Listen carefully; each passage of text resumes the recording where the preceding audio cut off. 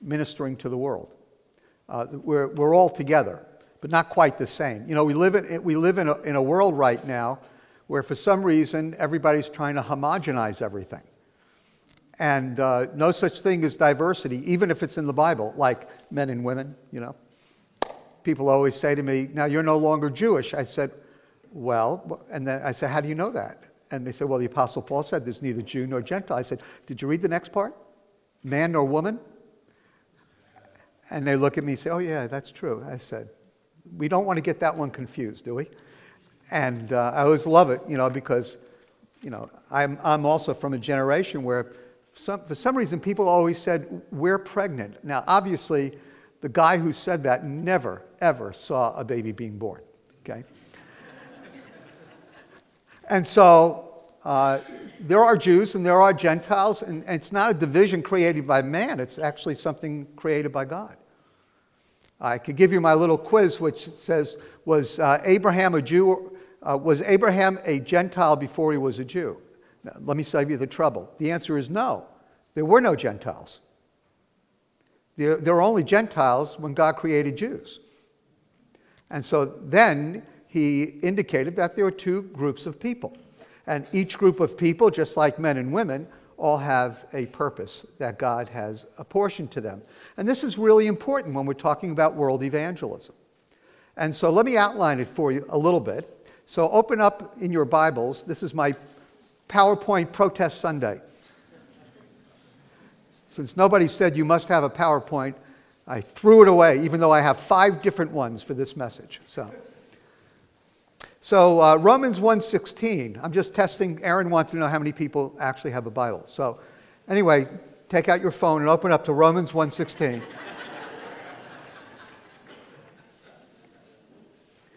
Franz Delitzsch, a great Old Testament scholar, said, for the church to evangelize the world without thinking of the Jews is like a bird trying to fly with one broken wing.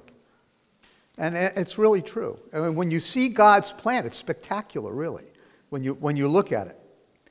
Now, just so you know, and I don't know how many Jewish believers there are here this morning, but just to make it very, very clear, I don't believe that Jewish people get a pass because God chose the Jewish people. He chose Abraham, Isaac, and Jacob, remember them?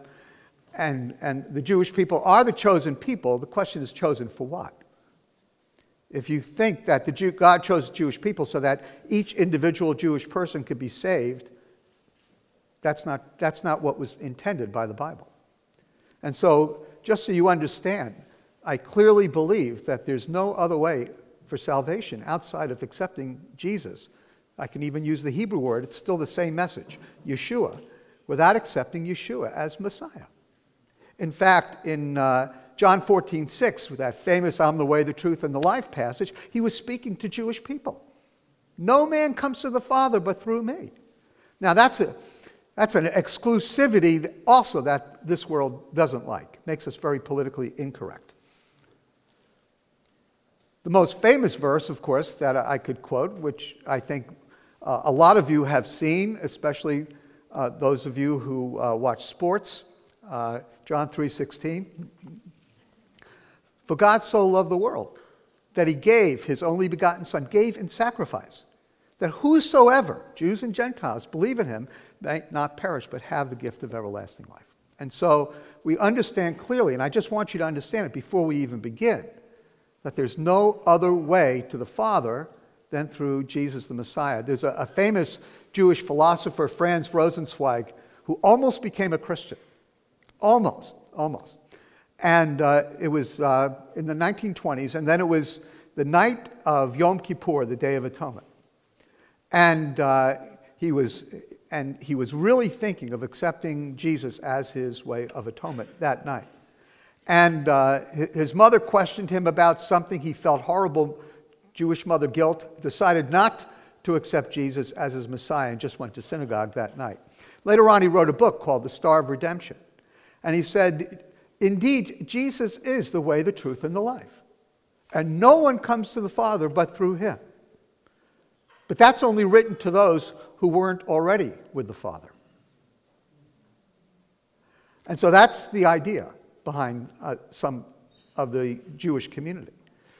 that there already is, through God's covenant with Abraham, a relationship between the Jewish people and God the Father. Therefore, there's no other mediator necessary. All we need to do is follow Moses the best we can, and even if we don't make it, it's okay. God's gracious. Did you know that about Judaism? It's okay to fail. It's okay to fail. See, we argue you can't be perfect, therefore you need a Savior. Jewish people say, well, don't be so hard on yourself. There's 613 commandments. Try keeping all of them, And so there's an internal Jewish kind of grace which understands that we all will never make it. So the Jewish community does not believe that there's one way to the Father, that there's one mediator between God and man. And that's why you need us. Number one, as a testimony to lives transformed when you discover that Jesus is the Messiah. And secondly, you need our help in bringing the gospel to the Jewish people. So I was just on the phone with, now you're my supporting church family, so I can let my hair down, which I already did a long time ago. And I can just share. I'm really excited about it. I have two daughters, and one of them the older one got married a couple of weeks ago, which is really, really wonderful. And she married the son of one of my best friends. So it was sort of an arranged marriage. And the cool thing is, in Jewish tradition, there is matchmaking, but it usually costs the father of the bride money. I didn't have to pay. So it was a heavenly arranged marriage, even though they've known each other since they were kids. And so it was a great wedding. And the father-in-law, who's my dear friend, and I have been discussing my message here that I was going to give to you, I'm giving to you, this morning for the last day and a half by email and sending papers back and forth. And don't worry, I won't over-detail you. And so there was one of his cousins at the wedding. And I said, he said he lives in Jersey. I said, well, where? He said, he lives in Ridgewood, New Jersey. I said, do you know where Ridgewood? He's from Brooklyn. I said, do you know where Ridgewood, New Jersey is? He says, no. I said, well, I do. I'm preaching there on Sunday morning. It was God's way of reminding me how important what I have to say to you this morning is. There are Jewish people who are your neighbors. I know you work with a lot of Jewish people. I understand that. But they're your neighbors. The kids go to the schools that your kids go to. And so it's really important this morning that you understand your role in reaching Jewish people for Jesus. Because without him, there's no hope of heaven. No hope. And so let's look at the text, Romans 1:16, written by a Jewish person himself, Paul the Apostle. When I first got saved, I read the New Testament and understood immediately that Jesus was Jewish, which is part of what brought me to know him. Every Jewish person is raised understanding that the New Testament is a Gentile secret and that every Christian hates Jews, just so you know that. And so I thought that the Apostle Paul and that Jesus was the father of anti-Semitism and so on. So I was really stunned when I started reading the New Testament. I kept looking for where he would celebrate Christmas. I was even looking for Thanksgiving, honestly, And lo and behold, he celebrated Passover and all these other Jewish holidays. So it slowly dawned on me, actually, that Jesus was Jewish. But I got saved and was walking with the Lord probably for 6 months and was reading. I'd read the New Testament twice, I think, within my first 6 months. And then, but I didn't get the fact that the Apostle Paul was Jewish. I mean, what kind of name is St. Paul? How Jewish can that be? You don't see a synagogue named St. Paul's Synagogue. So, but he definitely is Jewish and had a deep burden for his own people. Now, I'm not going to give you the whole argument of the book of Romans, but this passage is one of the pillars of the book of Romans. And I can give you a really quick summary of an outline of the book of Romans, and you don't have to pay for this. You can just keep this and use it. So Romans 1 through 3, sin. 4 and 5, salvation. 6 through 8, sanctification, spiritual growth. 9 through 11, all about Israel. 12 through 16, exhortations on living the Christian life based upon the doctrines presented in Romans 1 through 11. Good one? That works, right? Okay. Now, there were people long ago who felt that Romans 9, 10, and 11 was a parenthesis in Paul's theological thought.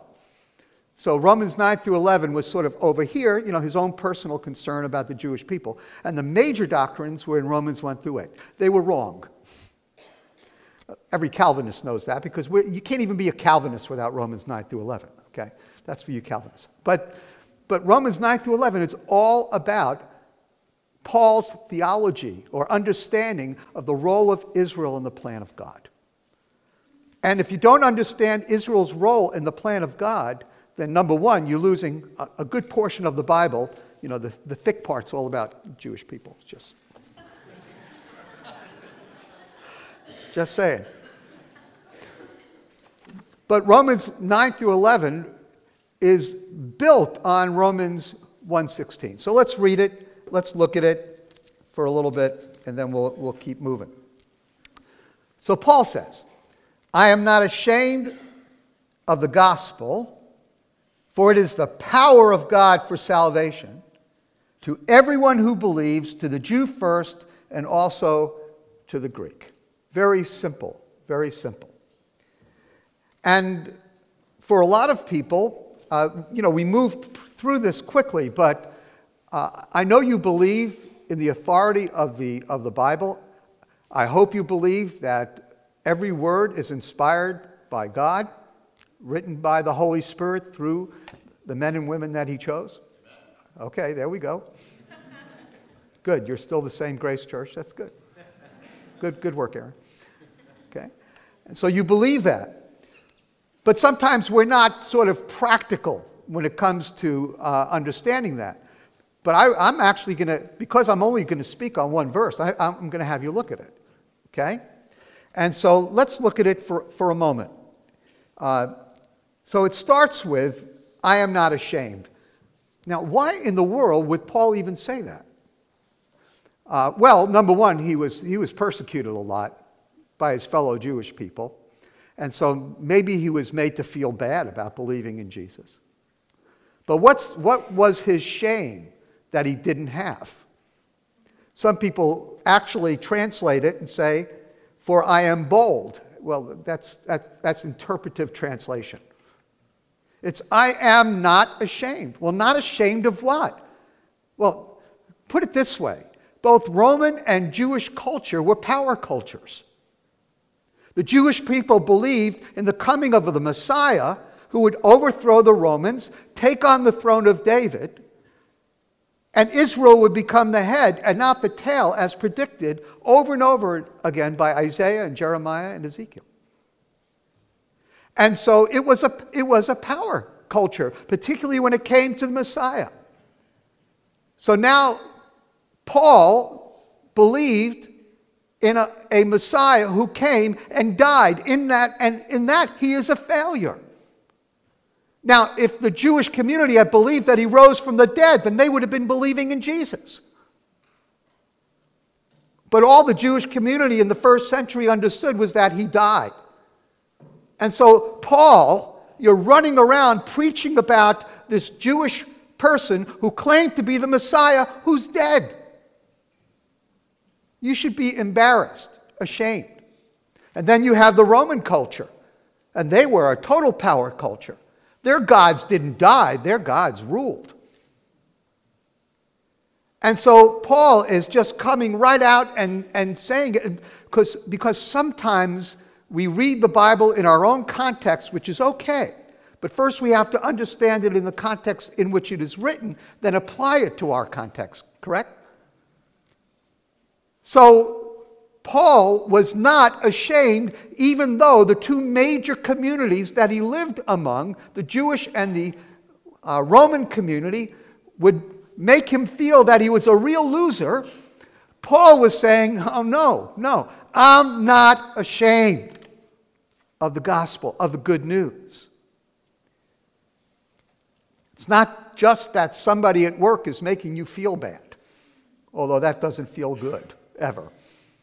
It's not even that my family, for the last 47 or 48 years that I've been a believer, have been constantly telling me, although they stopped about 15 years ago, I think, have been telling me, you're not Jewish anymore. You're not but my wife is Jewish. You're still not Jewish anymore. My kids are Jewish. They're not really Jewish. Why? Because you believe in Jesus. But we celebrate Hanukkah. Hey, listen, if you don't celebrate Hanukkah and you're Jewish, and you're a Jewish believer, you're losing out. People always want to know which holiday I celebrate. I said, are you crazy? Christmas, you get one present. Hanukkah, you get 8. Do what I do. Celebrate both. You get 9. That's just advice to the Jewish believers in the church. And so, yes, sometimes people try to embarrass me about my faith in Jesus.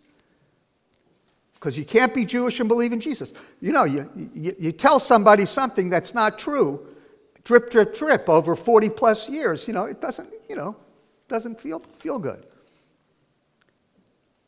But Paul was not ashamed. I'm not ashamed. And you shouldn't be ashamed. Ashamed of what? Ashamed of the gospel. In other words, believing that the good news about Jesus Christ, that he died for our sins, rose again, ascended into heaven, and is returning one day soon, that good news, that once you believe in that good news, a life can be absolutely transformed from the inside out. That's something not to be ashamed of. People will say, you're a simpleton. How could you believe that faith in a message like that is going to change my life? You need to deal with politics, the economy. You need to, well, you know what? He's Lord over all things, but mostly, once you get your soul straight, then it'll change the rest of your life. Now, everything written in Romans 1:16 is in the present tense. Now, I was brung up in the New York City school systems. And so I didn't learn English grammar till I had to take Greek in seminary. And that was really pitiful. But he's not ashamed of this good news. Why? For it is the power of God. The power of God, you know that Greek word, dunamis, dynamite. I think that this word came before the dynamite, just so you know. But it is the power, the explosion of God that transforms lives. You know, when I became a believer, I came from a very nice Jewish home, but I went to college and majored in unregistered pharmacy. Okay? And I minored in marketing. Get it? But I was living in Middlesex County at the time, New Jersey, so that we know how deficient Middlesex is. So anyway, so I was known, I had this reputation. And so after I became a believer, I hadn't been drug-free since I think I was like 13 and a half years old. And so I became a believer at 19. And I woke up the next morning after I got saved, and I never touched a drug again. I feel bad saying that because we just had a retreat at Keswick, and I understand that a lot of people need a program and a lot of help. A program would have been hopeless for me. And when I came back from California, where I got saved, to New Jersey and started sharing the gospel with people, nobody would believe it was me. I felt like the blind man in John 9. No, really, it's me, And they would listen to me witness, and they would say, by the way, you have any drugs? It was hopeless. But God really transformed my life. Really transformed my life. And I understand what the power of the gospel is, because in that one little incident of becoming drug-free, I didn't have the self-discipline to do it. But he did it. And he turned me around from the inside out. Now, I don't know what it is with you. Could be anything or a number of different things. But if you don't know it yet, I'm telling you that the gospel can transform you. Change you totally. And it did for me. So the gospel is the good news unleashed. The gospel is the power of God for salvation. And it's to everyone who believes. All we need to do is call upon the name of the Lord and trust in Jesus Christ as our Savior, and we will be transformed and end up in heaven. Now, you tell me the downside of that one. That's our message, isn't it? Listen, brothers and sisters, when we talk about missions, I could complicate it. I lead a Jewish mission, all over the globe, and I could complicate it very easily. If anybody's inclined afterwards, I can go over a few spreadsheets with you, because we're dealing with about 11 currencies each and every day. It is complicated, but actually it's not complicated. The gospel's not complicated because it's the power of God for salvation. And it's the message, it's the gospel that changes lives, that we're communicating to Jews and Gentiles across hundreds of different languages in many different ways. But it's the same gospel that transforms. Now here's where it gets a little controversial. To everyone who believes, to the Jew first and also to the Greek. So today I'm here to transform your missions program by telling you that you are not allowed to witness to any Gentiles until you witness to all the Jews in Ridgewood. So get started. No football today.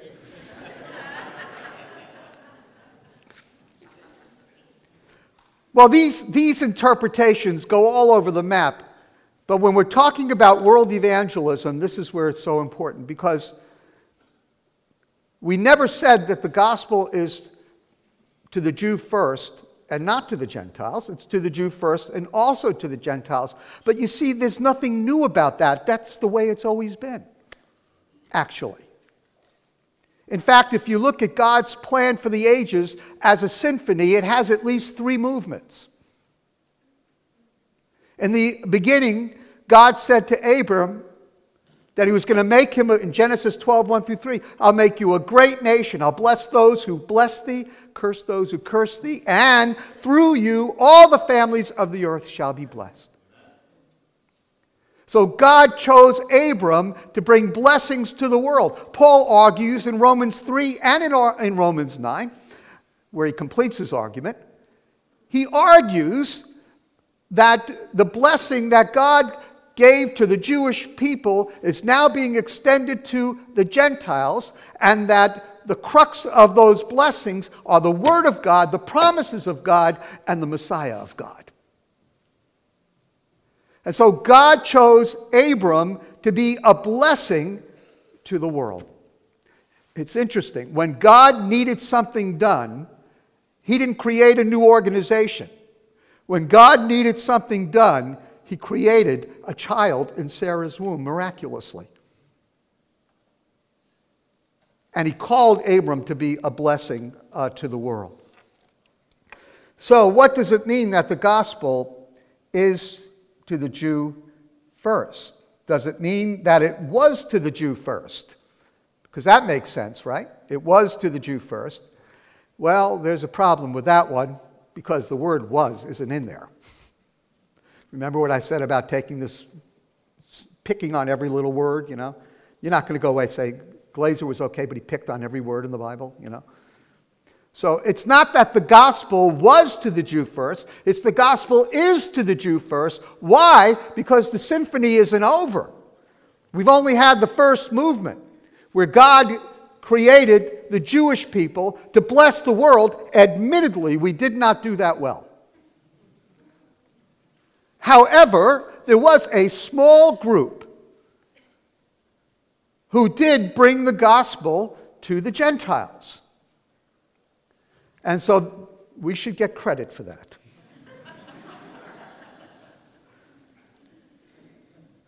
So it was to the Jew first. It was to the Jew first. It still is to the Jew first because everything in Romans 1:16 is in the present tense. So you can't say, I wasn't ashamed of the gospel. It wasn't to everyone who believes. It was the power of God. It is the power of God. It is to everyone who believes. It is to the Jew first. And also to the Gentiles. And so we have to accept it in that way. Well, how did the Apostle Paul view it? Well, what did he do when he went to every new town? He started in the synagogues, didn't he? That's because he was looking to win popularity contests. So every place he went, the Apostle Paul went to the Jew first. Why? Because he wrote the verse. He, unlike me, did understand grammar. So the gospel is to the Jew first. He wasn't really speaking about what happened in the past. God gave promises to the Jewish people that they were to communicate to the Gentiles. Jesus came. The Jewish people didn't really embrace him, but lo and behold, surprise of surprise, it started with Cornelius and a movement was created. When I teach the book of Acts, I subtitle it, How Did a Little Jewish Movement Get So Big and So Gentile? Because it was the plan of God. Dear Gentile brothers and sisters, you're not an accident of grace. It was always God's intention for you to be here and for you to participate in the promises that God gave to Abraham, Isaac, and Jacob. So the first act of the symphony was God gave these promises to Israel and the Jewish people were to bless the nations. But then the second part of it is, guess what? The Jewish people said no, the Gentiles said yes, and now the gospel is still to the Jewish people. Whose responsibility is it? Guess what? Y'all. And so the gospel is to the Jew first, but also to the Gentile. So in this second movement of the symphony, the Gentiles are supposed to be reaching the Jewish people. Paul also wrote Romans chapter 11, verse 11. I say then, they did not stumble so as to fall. Little Greek, that means permanently. They did not stumble so as to fall. May it never be, but by their transgression, the national rejection of Jesus in the first century, salvation has come to the Gentiles. To do what? He adds a purpose clause. To make them jealous. Who's the them? I'm part of the them. So in the second great movement, in light of Jewish rejection, Gentile acceptance, God has called the Gentiles to reach back, make the Jewish people jealous, and the gospel is still to the Jewish people first. Now, before you get nervous, let me compare it to Matthew 6:33.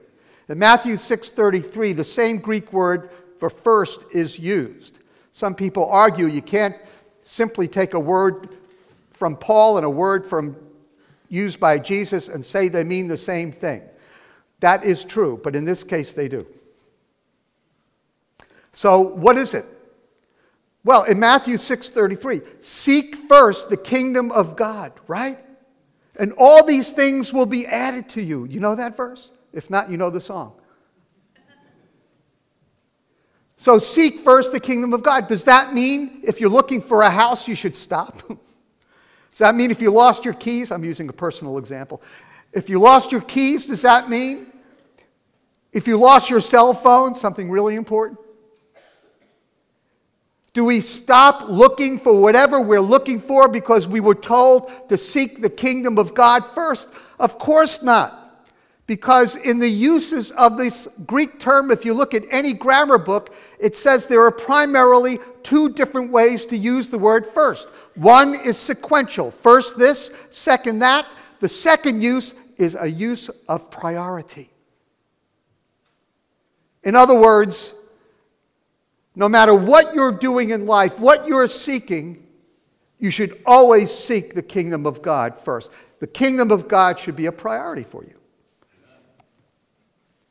Now, when you go out into all the world to make disciples of all the people who these lovely flags represent, and who all of them actually do live in Brooklyn, just so you know. You don't need a passport, just come. We even have the United Nations 2 blocks away from our Manhattan office, so you can start there. And so we can preach the gospel to the entire world, but we must never lose sight of God's plan for the Jewish people, because he's not finished with the Jewish people yet. This same Apostle Paul, who wrote Romans 1:16 and Romans 11:11, wrote Romans 11:12 and 15. Just listen. If their transgression is riches for the world and their failure riches for the Gentiles, how much more will their fulfillment be? And verse 15, if their rejection is the reconciliation of the world, what will their acceptance be? Listen, but life from the dead. So what's out there? What's coming? I'll tell you what's coming. In Romans 11:25, Paul says, when the times of the Gentiles are fulfilled, all Israel will be saved. Have you heard that before? Romans 11:25. What does he mean by when the times of the Gentiles are fulfilled? I'll tell you exactly what he means. He meant Gentile missions is on the clock. You see, there's a phenomenal urgency to reaching out to the world. Why? Because it's a symphony, brothers and sisters. It's a plan. It's not like, sometimes we think that history is kind of wandering aimlessly all through the years. Don't you understand? History has a goal. We're not just wandering aimlessly. God is biding his time. God is not out of control, though it seems that at times. The day is coming when Jesus will return, and he will establish his kingdom. He will keep the promises. And the capital of the world will not be Brooklyn. It will be Jerusalem. We'll just export bagels to Jerusalem.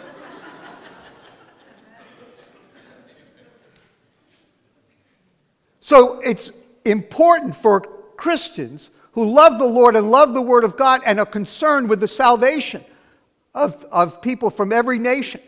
We need to ask ourselves the question, how much time do we have to do this? When Jesus left, he gave us a job. Go into all the world and make disciples, didn't he? And sometimes we're just so overwhelmed. You think Thanksgiving and Christmas and Hanukkah are going to give you a lot to do. We are so overwhelmed by the circumstances of life. We need to rise above it, see what God has said about his plan, look at what's coming next, and move with it. Missions is the heartbeat, not of the church. Missions is the heartbeat of God. God has called us to go into all the world and make disciples. And one day, that role for Gentile people will be done. When will that happen? Probably sooner rather than later. That's why I love some of what some of the translation ministries have done. One of my friends is a leader of the Seed Company, and they've brought together a coalition where they are determined to translate the Bible into every language that doesn't have it yet. There is a sense of urgency, brothers and sisters. There's personal urgency because one day your friends, relatives, and neighbors will die. And if they die without Christ, they're going to hell. Jew or Gentile. That is urgent, isn't it? But then we also have a world that is moving towards the second coming. And if people do not meet Jesus as Lord and Savior, they're going to meet him as judge. And that's what's going on. So why should we witness to Jewish people?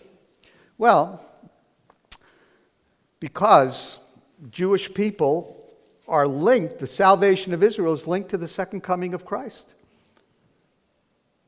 And if you want to see Jesus, witness to your Jewish neighbor. It's as simple as that. But I'm going to tell you, and this is a missionary to the Jew and a Jewish believer, I'm telling you, get busy with the Gentiles. Lord knows we are. We're a to the Jew first and also to the Gentile group. With our online ministries this past year, we had almost 5,000 Jewish non-believers send for an Isaiah 53 explained book. 5,000. You ever try following up on 5,000 non-believers? We've just developed an online video web-based discipleship program for seekers because we can't even, we have 100 missionaries. We can't even touch it.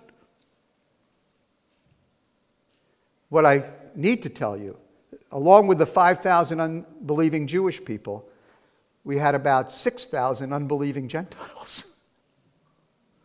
We can't handle the Jews, never mind the Gentiles. It's time to put the Great Commission into action. Don't forget the Jewish people. The gospel is still to the Jew first, because when the Jewish people come to Christ, Christ returns. But we need to be reaching out to both. One closing little story, which I love, which really puts it all together. But then don't get up and leave. I have to share one more thing with you. There's this wonderful story about John Wilkinson, a Gentile who was a missionary to the Jewish people in London, on the very poor Lower East Side of London, who founded a Jewish mission.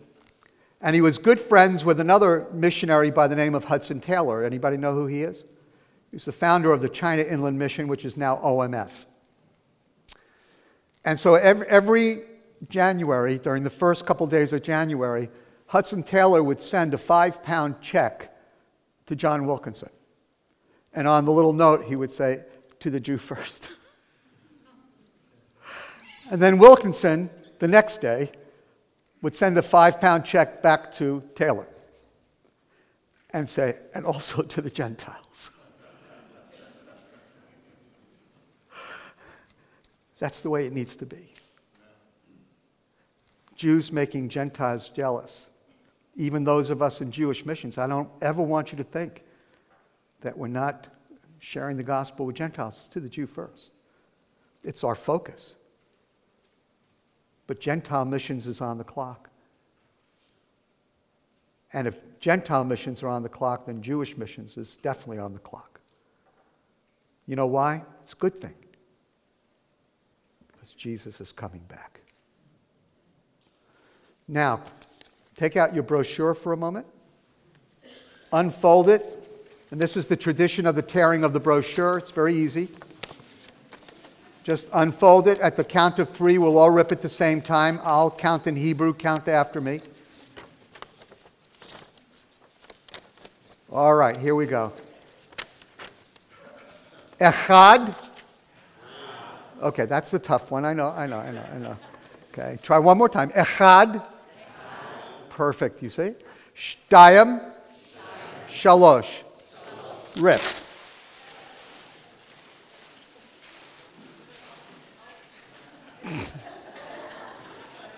I wish I was here to see that football game. Okay, so, all right, keep the large portion of it. Now take out a pencil or a pen. It's an ancient writing instrument that you used when you were in grammar school. So take out a pencil or a pen and begin filling this out. And I'm not testing your penmanship, but if you fill this out and hand it at the Grace Connect table, we're going to send a chosen people missionary to your home once a month for dinner. Okay? And let us know what night you're eating pork chops or whatever, and we'll negotiate. But fill in your name and address, because we would love for you to get our newsletter and other kinds of publications so that you can pray for us. And put in your email, obviously. We send it out both ways, and then you can choose somewhere along the line within a few months. But please fill that out. On the reverse side, if you check, tell me about short-term opportunities with chosen people. We're going to invite you to come to the Holy Land during the last week of July, first week of August, to share the gospel on the streets of Brooklyn with us. If you can witness to the Jewish people in Brooklyn, it's kind of like a swinging a lead bat for the suburbs, you know? So come join us. So short-term opportunities. And then we have tours to Israel and all sorts of other things. You can check those as well. But this is our way of connecting with you. And pray about what God might want you to do. We'd love to have some of you come from Grace and make sure that I'm working. And come see what's happening. On the back table, we've got bunches of resources. Two I'd like to recommend. One, it's never too early. This is the Gospel in the Passover, and it will show you how the Passover points to Christ. It will also help you show how to use the Passover to share the gospel with a Jewish friend. So that'll be on the back, and it does have recipes. So, Isaiah 53 Explained. This is a book that I wrote for my brother-in-law, who still won't read it, but a lot of other people have. And I think it's in 14 languages, and we've given away or sold 200,000. And I haven't won an award for it yet. I don't know why. Maybe because it's a very simple little book.